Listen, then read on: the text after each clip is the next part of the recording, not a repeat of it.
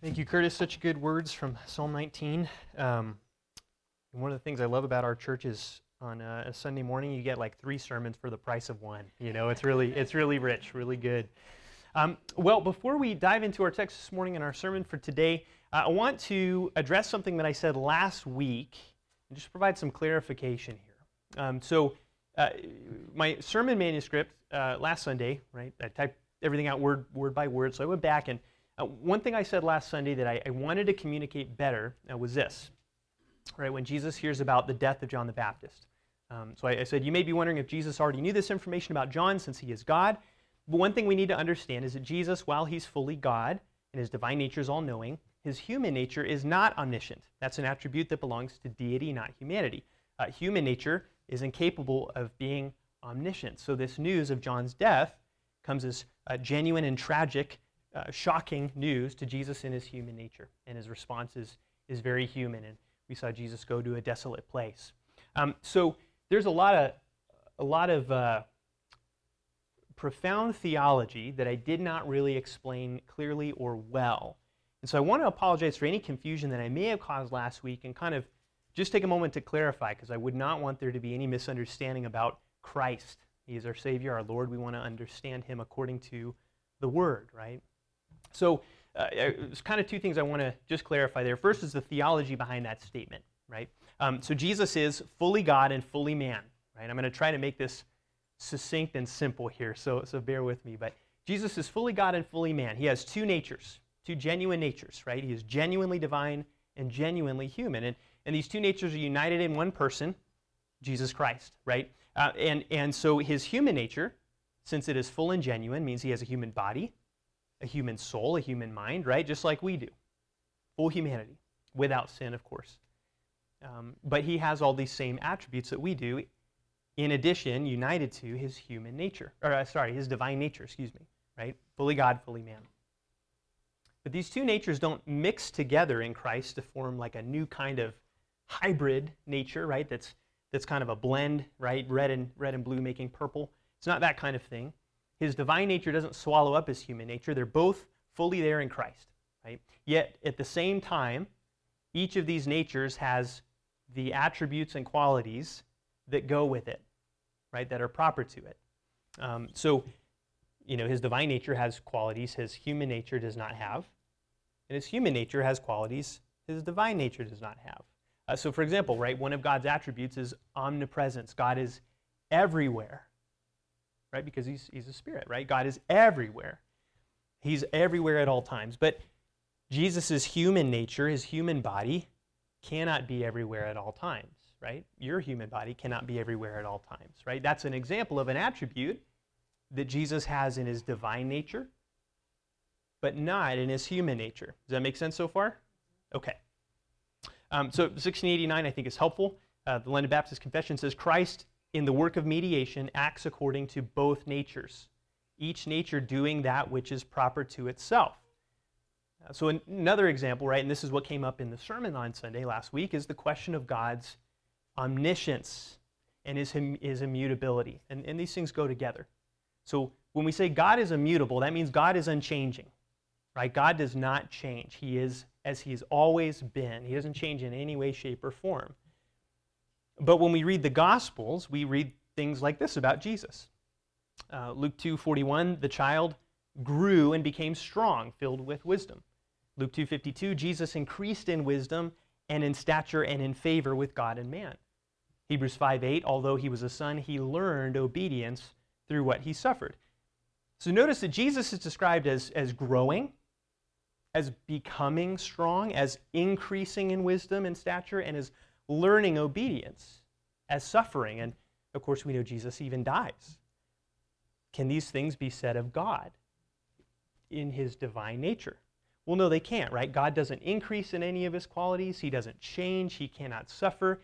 He cannot grow in wisdom, right? God cannot do these things in himself. He's perfect. Jesus, though, having a human nature, learns things. He grows in wisdom, right? His knowledge is limited in his human nature, just like ours is, right? That's how he's able to grow in wisdom and stature and learn obedience.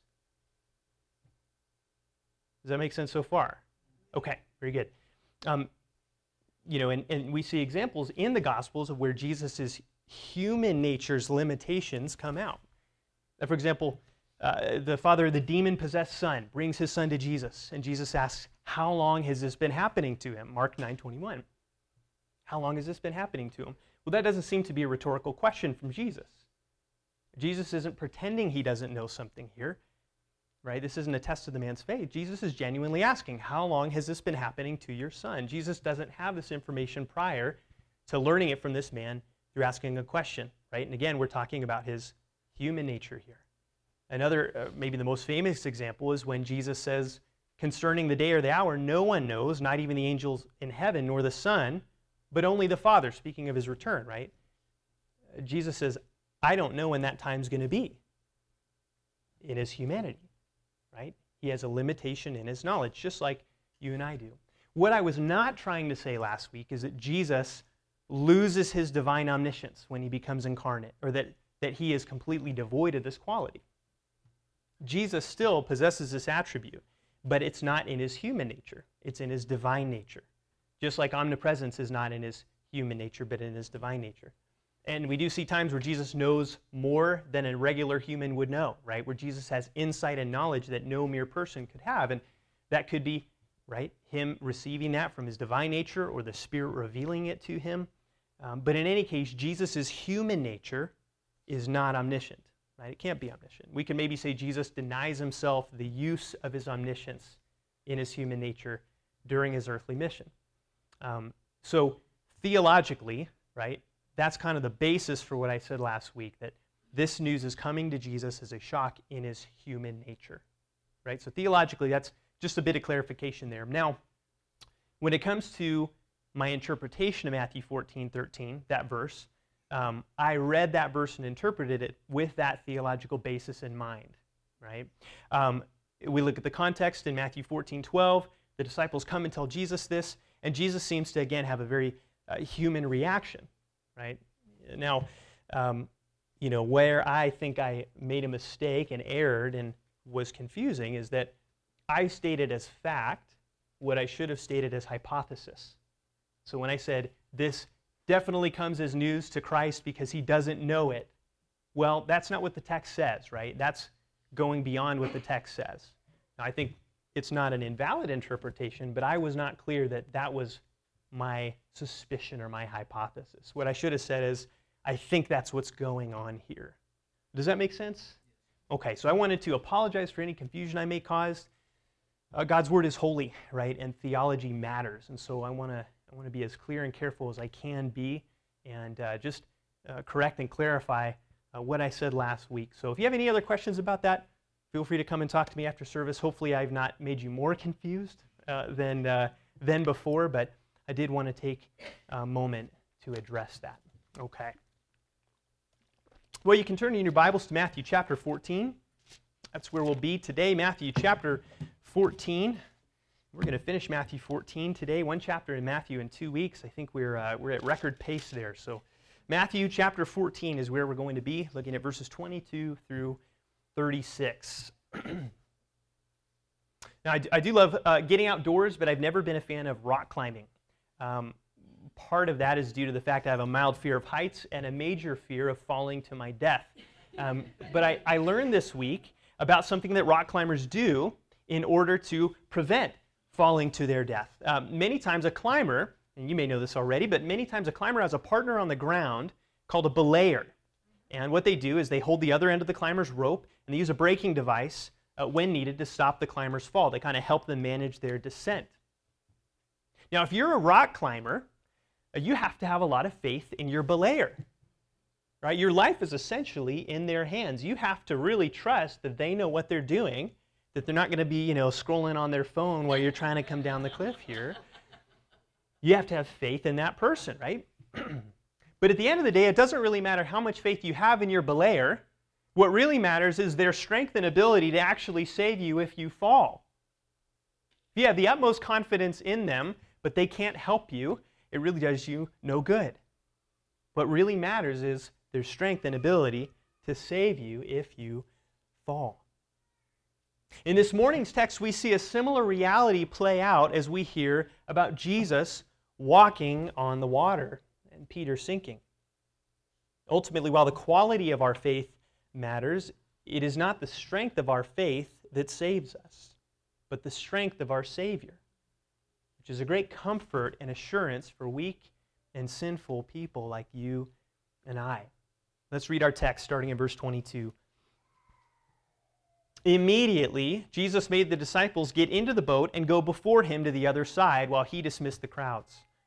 And after he had dismissed the crowds, he went up on the mountain by himself to pray. When evening came, he was there alone, but the boat by this time was a long way from the land, beaten by the waves, for the wind was against them. And in the fourth watch of the night, he came to them walking on the sea. But when the disciples saw him walking on the sea, they were terrified, and they cried out in fear, "It is a ghost!"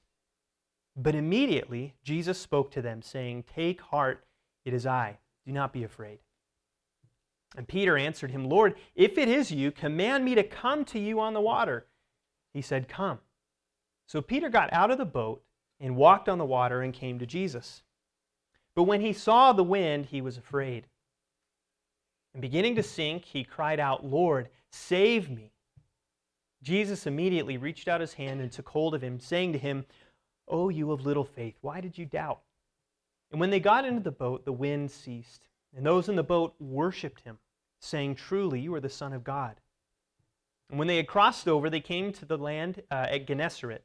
And when the men of that place recognized him, they sent around to all that region and brought to him all who were sick, and implored him that they might only touch the fringe of his garment.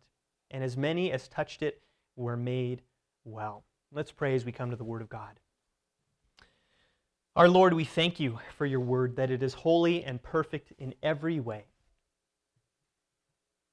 And Lord, we confess, though, our difficulty in understanding and receiving it is not because of its imperfections, but because of ours. So, Father, we ask that you would give us understanding, that by your Spirit you would teach us and reveal to us the glory and goodness and strength of Christ Jesus, that we might find our rest and our refuge in him. Now, Father, help me to teach your word clearly today without any confusion or any difficulty, Lord, but in such a way that's glorifying to you and helpful to your people. Lord, we ask for your help and blessing upon your word. In Jesus' name, amen. Amen. 5 major points to the sermon, really kind of tracing the flow of the text. The first one, verses 22 through 24, the disciples' trouble, Jesus' solitude, verses 22 through 24. And we pick up right where we left off last Sunday. Jesus has just fed the 5,000 in an incredible miracle. They've all eaten and been satisfied. Everybody is amazed. But nighttime is coming. It's getting to be the end of the day. And so Jesus sends the disciples to the other side of the lake while he dismisses the crowds. John's account of this event suggests that the disciples were probably going to travel back to Capernaum on the western shore of the Sea of Galilee. So once everybody's gone, Jesus is there by himself. And Jesus, who apparently was more in a flat, plain area, goes up on the nearby mountain to pray. And this was Jesus' intended purpose back in verse 13, but he was interrupted by the crowds. And by 6 p.m., evening time, nobody else is there. It's quiet, it's starting to get dark, and Jesus is completely alone. Night is falling, and Jesus begins to pray, seeking solitude with his heavenly Father, as he does often. And again, we see his human nature on display there too. But while Jesus is on the mountain praying by himself, the disciples are having a much more difficult time. The boat, according to verse 24, is quite a distance from the land. John's Gospel gives an estimate of about 3 to 4 miles away from shore. They're out there in the deep water. But the disciples have not made much headway. We read that there is heavy winds and waves beating against the boat. These waves, when a storm arises on the Sea of Galilee, can be several feet high.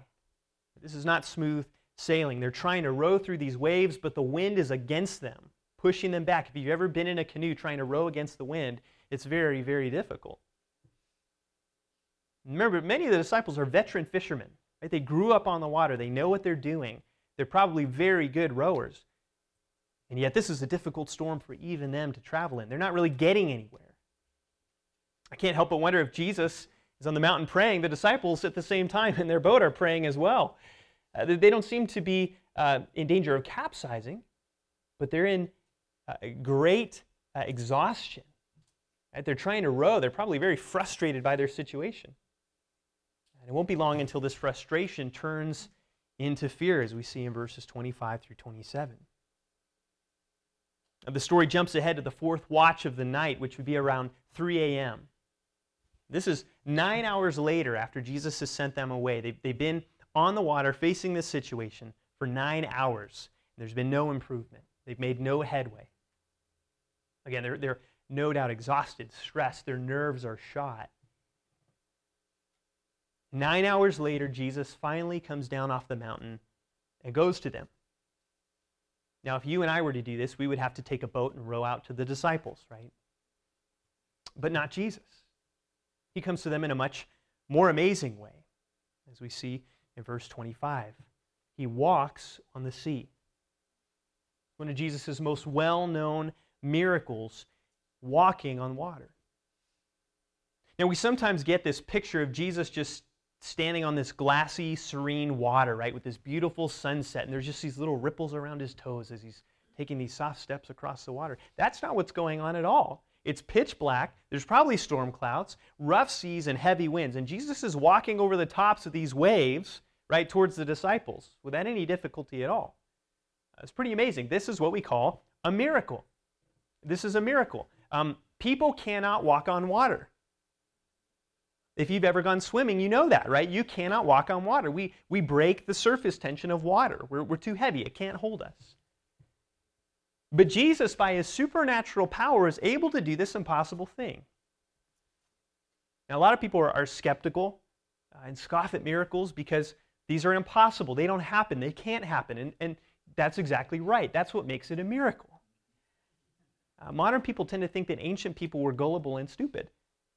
The atheist Richard Dawkins says, any belief in miracles is flat contradictory, not just to the facts of science, but to the spirit of science. Those primitive people so long ago. But people in the ancient world were not stupid at all. They knew it was impossible for a man to walk on water. This is fascinating. The ancient Egyptians used hieroglyphics, right? And their hieroglyphic for impossibility, right, the symbol that conveys impossibility, is a man walking on water. They recognized that's an impossible thing that people cannot do. They were not stupid. This is a miracle. This is out of the ordinary. This isn't supposed to happen under normal circumstances. If Matthew was just making up a story about Jesus that he would want people to believe because it was so convincing, this is probably not what he would put in it. Because we know people don't walk on water. And yet here it is in Scripture. The Holy Spirit inspires Matthew to write down this historical account with which Matthew himself was an eyewitness to. This miracle reveals Jesus' power to do the impossible. But it actually does more than that. It reveals Jesus' divine identity. You see, in the Old Testament Scriptures, there is only one who has mastery of the waters. God, Yahweh. Job chapter 9, verse 8 describes how God tramples the waves of the sea. Psalm 77:19 describes how God's way is through the sea and his path through the great waters. And Isaiah 43:16 speaks of how God makes a way in the sea, a path in the mighty waters. The ancient Hebrews were very uncomfortable with large bodies of water. They were not a seafaring people. They were not sailors. So for them, one of the greatest signs of power would be mastery over the water, and that was something that belonged to God alone. For Jesus to walk on water like this, like it's solid ground, would have shouted to the disciples that this is no mere man. This is a divine man, doing what only God can do. And we might think, if we were in the disciples' situation, this would be an encouragement to see Jesus coming towards us in this amazing display of his power, right? Jesus is here. He's going to help us. They'd be comforted, right? That's what we might think. But The opposite turns out to be true when we look at verse 26. They see Jesus walking on the water, and they're terrified. They're filled with fear. Well, they think Jesus is a ghost, which, in ancient Jewish culture doesn't necessarily mean a disembodied spirit, but some kind of spiritual being. And they're, again, right, probably at their wits' end. They're probably exhausted. Their minds are just, fatigued. And they see this person walking on the water towards them, right? That might be a little startling. You might freak out if you were in that kind of situation. And they're terrified that this is a ghost. But Jesus is not there to scare them. He's there to comfort them and help them. And he's quick to speak a word of comfort to them. He tells them in verse 27, take heart. Don't be discouraged. Don't be afraid. I'm here to help you. Take heart. Let your hearts be strong. He tells them, it's me, it's I. It is I. Which literally in the Greek is ego eimi. Now that may not mean much, but consider the fact it's the same phrase that Jesus uses in John 8:58 when he says, before Abraham was, I am. Same phrase in the Greek. It's the Greek version of the phrase that God spoke to Moses when he says, tell them, I am sent you. Now Jesus is at one level saying, it's me, Jesus. But when we survey all of Scripture, we see Jesus is saying much more than that. He's saying, I am God. I'm the God of Abraham, Isaac, and Jacob. I am. Another indicator of Jesus' deity here. And in light of this, Jesus tells them, do not be afraid. Do not be afraid. He's not there to harm them. He's not a ghost. He's their God. He's their Savior. He is in control of the situation, and He has a good purpose for it. Take heart. It is I. Do not be afraid. And as sweet as those words from Jesus are, the disciples aren't quite convinced yet, as we see in verses 28 through 29. And good old Peter, he has an idea. Peter's got an idea. Since, again, he's not fully convinced this is Jesus, apparently. So he comes up with a test to make sure that this is not a ghost, but it's really Jesus. And so Peter calls out, if it is you, command me to come to you on the water. Because Peter knows people can't walk on water, right? And this is a very interesting test that Peter chooses. And it exhibits Peter's genuine faith and doubt at the same time. Right? It exhibits both his faith and his doubt. Right, first Peter says, if it is you, and he seems hesitant to take Jesus at his word, doesn't he? He's not quite convinced. He wants something to validate this claim from the figure on the water. He doubts that's Jesus. But at the same time, Peter exhibits genuine faith that this really might be Jesus, and if it is, Peter is confident that Jesus can make him walk on water too.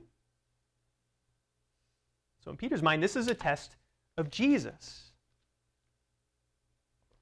But the test will really be for Peter. So in verse 29, Jesus says to Peter, he condescends to Peter's suspicious request, and he commands him, come. Just come. Jesus doesn't have to do this. Jesus has no obligation to obey Peter. But he does, for Peter's sake. So Peter lifts a foot out of the boat, places it on the water, and it holds. He takes his other foot out, puts it on the water, and begins walking towards Jesus. His eyes probably fixed straight ahead, like a child taking its first steps towards his father. What an incredible thing to have happened to Peter.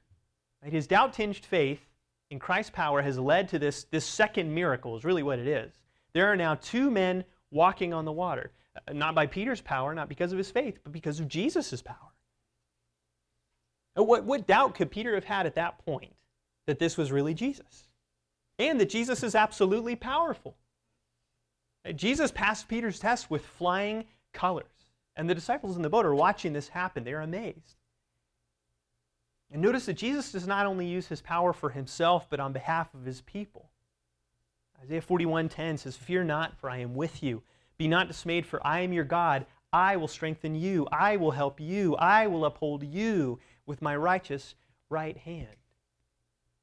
What a comfort to know that just as Jesus used his divine power to strengthen Peter's faith and to support him on the water, he will also use that same power on our behalf to help us and strengthen us as we need.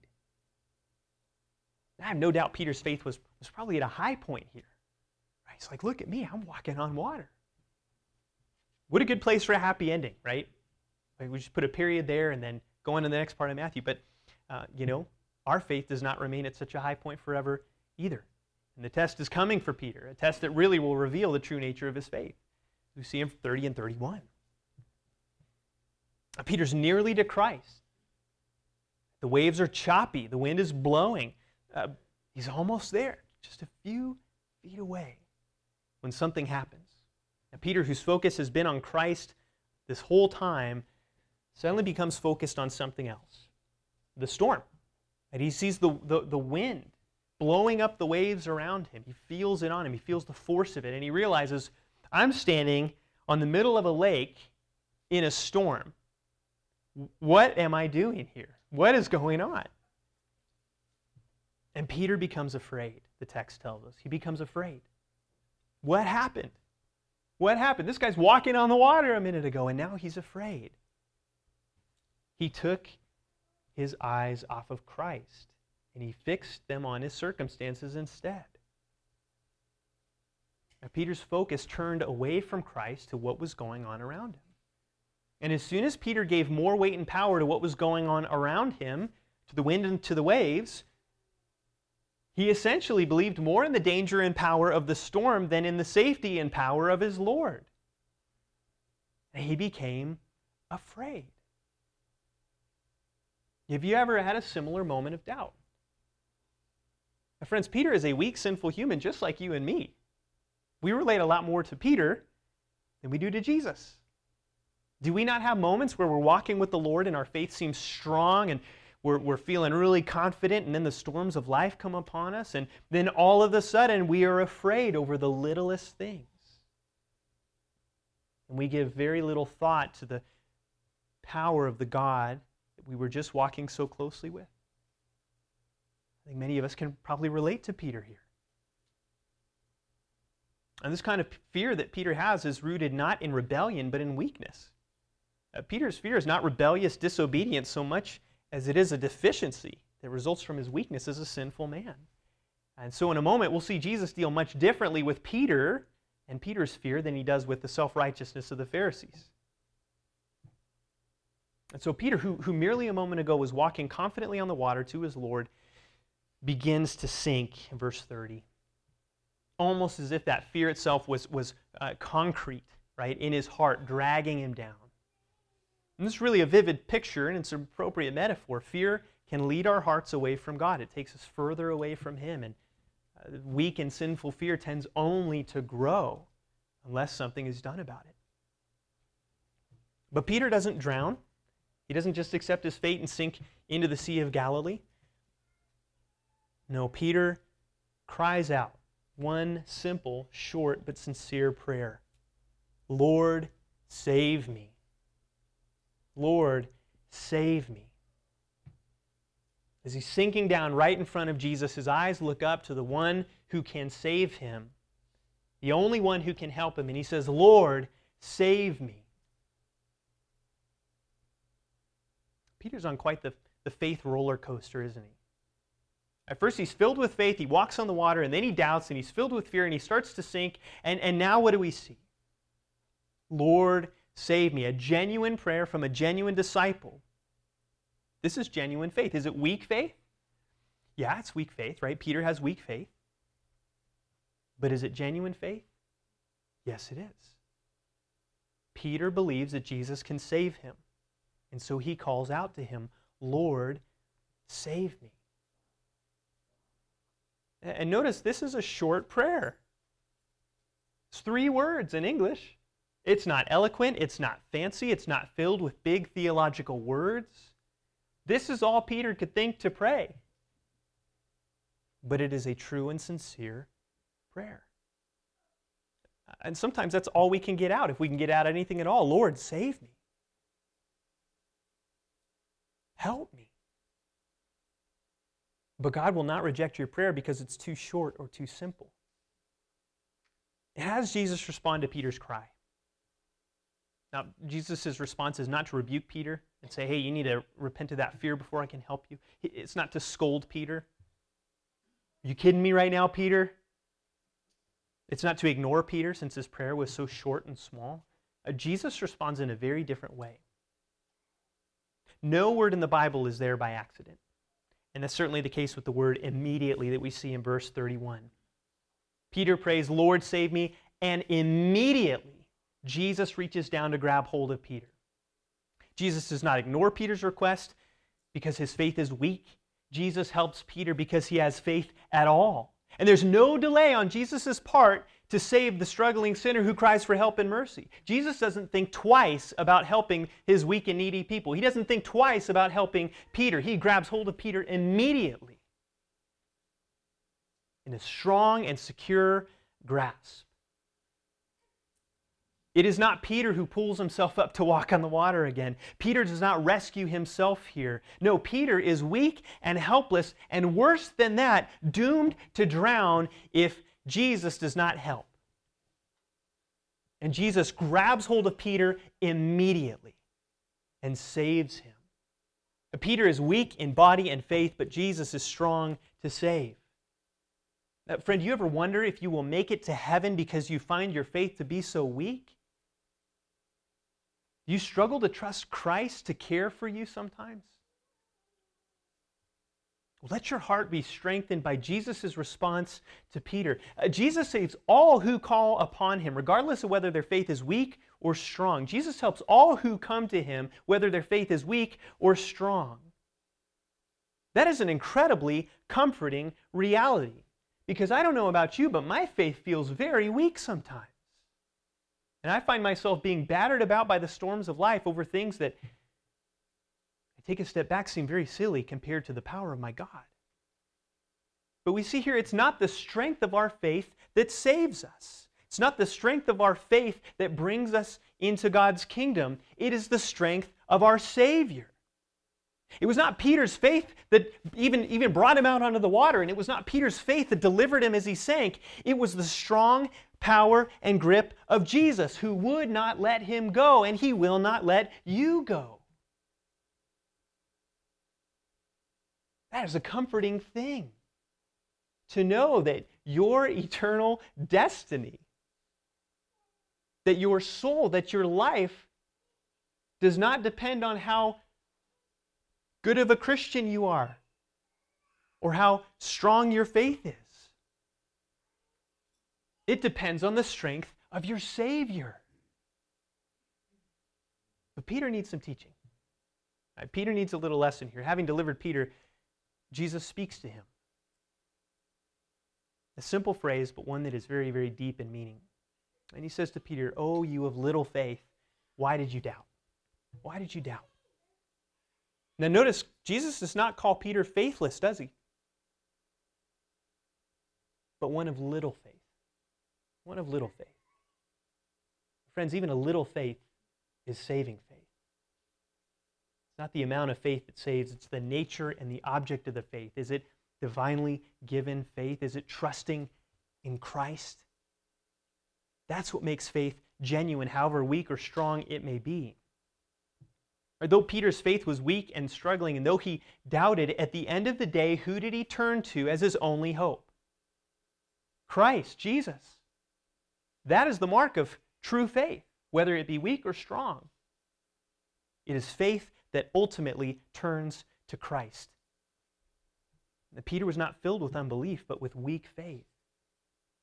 And Jesus still rescues those with weak faith. And that fact in and of itself should cause our faith to grow a little bit stronger, don't you think? But Jesus also asked Peter to question, why did you doubt? Why did you doubt? The word doubt here in the Greek only appears in one other place, in Matthew 28:17, when the disciples see the risen Christ, and some worship him, but some doubt. One commentator notes this particular word denotes not so much a theological certainty of unbelief as a practical hesitation, wavering, being of two minds. And Peter did waver. He did doubt, didn't he? One moment he's walking on the water, confident in Jesus' power. And in the next, he's overcome with fear at the wind, which, you can't even really see wind, technically. And Peter doubted Jesus' power to overcome the storm. And did Peter have a good rational reason to doubt? I don't think so. Jesus' question implies that Peter had no real basis to waver in his confidence in Jesus' power. Right on paper, there was no reason Peter should have doubted, but Peter did. And we do too. Such is the nature of the weak and sinful flesh.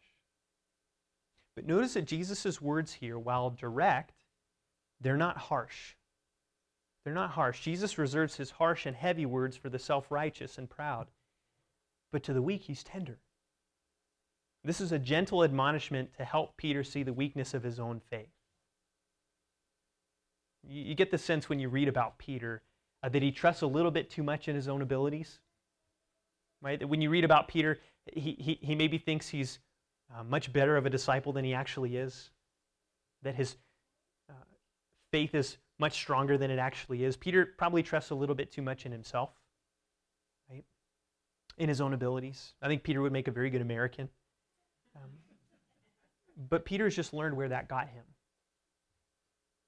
That got him neck deep in the Sea of Galilee. And yet Jesus has compassion towards those who struggle with doubts and weakness in their faith, who are just like the father of the demon-possessed boy who cries out and says, "I believe, help my unbelief." Jesus knows that we struggle with anxieties and fears and weaknesses. He knows that. He's compassionate towards us.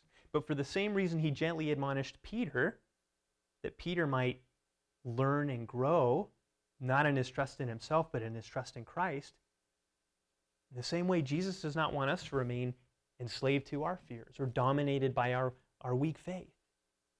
And Jesus desires that we would learn to trust him more and grow in the strength of our faith and our confidence in him. While Jesus is kind and compassionate to us in the weakness of our faith, he does not want us to stay there. If you find yourself burdened by the fears that accompany weak faith, consider the same question from Jesus. Why do you doubt? What reason has Jesus given you to wonder if he will deliver you? What reason has Jesus given you to question if he will still be good tomorrow? Can you think of any reasons? Peter had ample evidence of the goodness and power of Jesus for this time he's been with Christ. He's seen Jesus do amazing things. He has ample evidence for the power and goodness of Jesus, and so do we. So why do we doubt? Why do we doubt? Peter has just had a very important lesson. Right? His faith is tested. Both its genuineness and its deficiencies have been revealed. At the same time, Jesus' perfect power and ability to save has been revealed to Peter as well. And finally, the disciples have the right response to Christ. They worship him. Verse 32 and 36. Jesus and Peter get back in the boat. The wind suddenly ceases. I think by this point, the disciples probably realized that Jesus is responsible for that. It's kind of a repeat of calming the storm in Matthew 8. And those in the boat, the other disciples, they've been watching this whole thing. They've seen Jesus walk on the water. They've seen Peter walking on the water. They've seen Peter sink. They've seen Jesus rescue Peter. And when Jesus and Peter get back in the boat, the disciples do the only thing that really makes sense at this point. They worship Jesus. They worship Jesus. They worship the one who is the master of the waves and the water. They worship the one who is I am. And this is a crucial point in the narrative, right? We may not understand how significant this is. But remember, Jesus and the disciples are all God-fearing Jewish men. Right? They pray the Shema, the ancient Jewish prayer and confession of faith from Deuteronomy 6:4. Hear, O Israel, the Lord your God, the Lord is one. This declaration, there is one God who will not share his glory with another. For the disciples to worship Jesus Christ is in one sense very shocking. And if Jesus is a mere man just like you and me, then Jesus should stop them. If Jesus is no different than you and I, if he's just a man, then he should not accept this worship from his disciples. But do we see Jesus stopping them in the text? Do we see Jesus saying, no, no, no, not me, worship God alone? We don't see that here. Jesus receives the worship of the disciples. He is God in the flesh, worthy to be praised, worthy to be honored and glorified, equal to the Father and the Spirit in his deity. And what a confession we see from the disciples too. Truly you are the Son of God. Verse 33, truly you are the Son of God. They bow before their King. They recognize and confess and marvel in amazement at his deity. It seems that perhaps they were unconvinced that Jesus was really the Son of God. Maybe they were not quite sold on that yet, but here there can be no room for doubt. Truly, Jesus is the Son of God. And this is the proper response to Jesus, trusting him and worshiping him. Do you worship Jesus Christ? Is he merely just a religious figure to you? Interesting perhaps, but just another figure. Or have you come to rightly understand him as God, like the disciples did that day, worthy of worship and adoration and glory? That's a question we must ask. Do I worship Jesus Christ?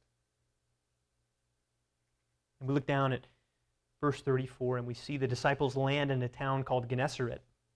This is a rich agricultural area southwest of Capernaum. It seems that the storm blew them off course, and they landed somewhere different than their original destination. But even there, miles away from Capernaum, Jesus is recognized. His fame has spread that far. And the men of the area, they knew who that is.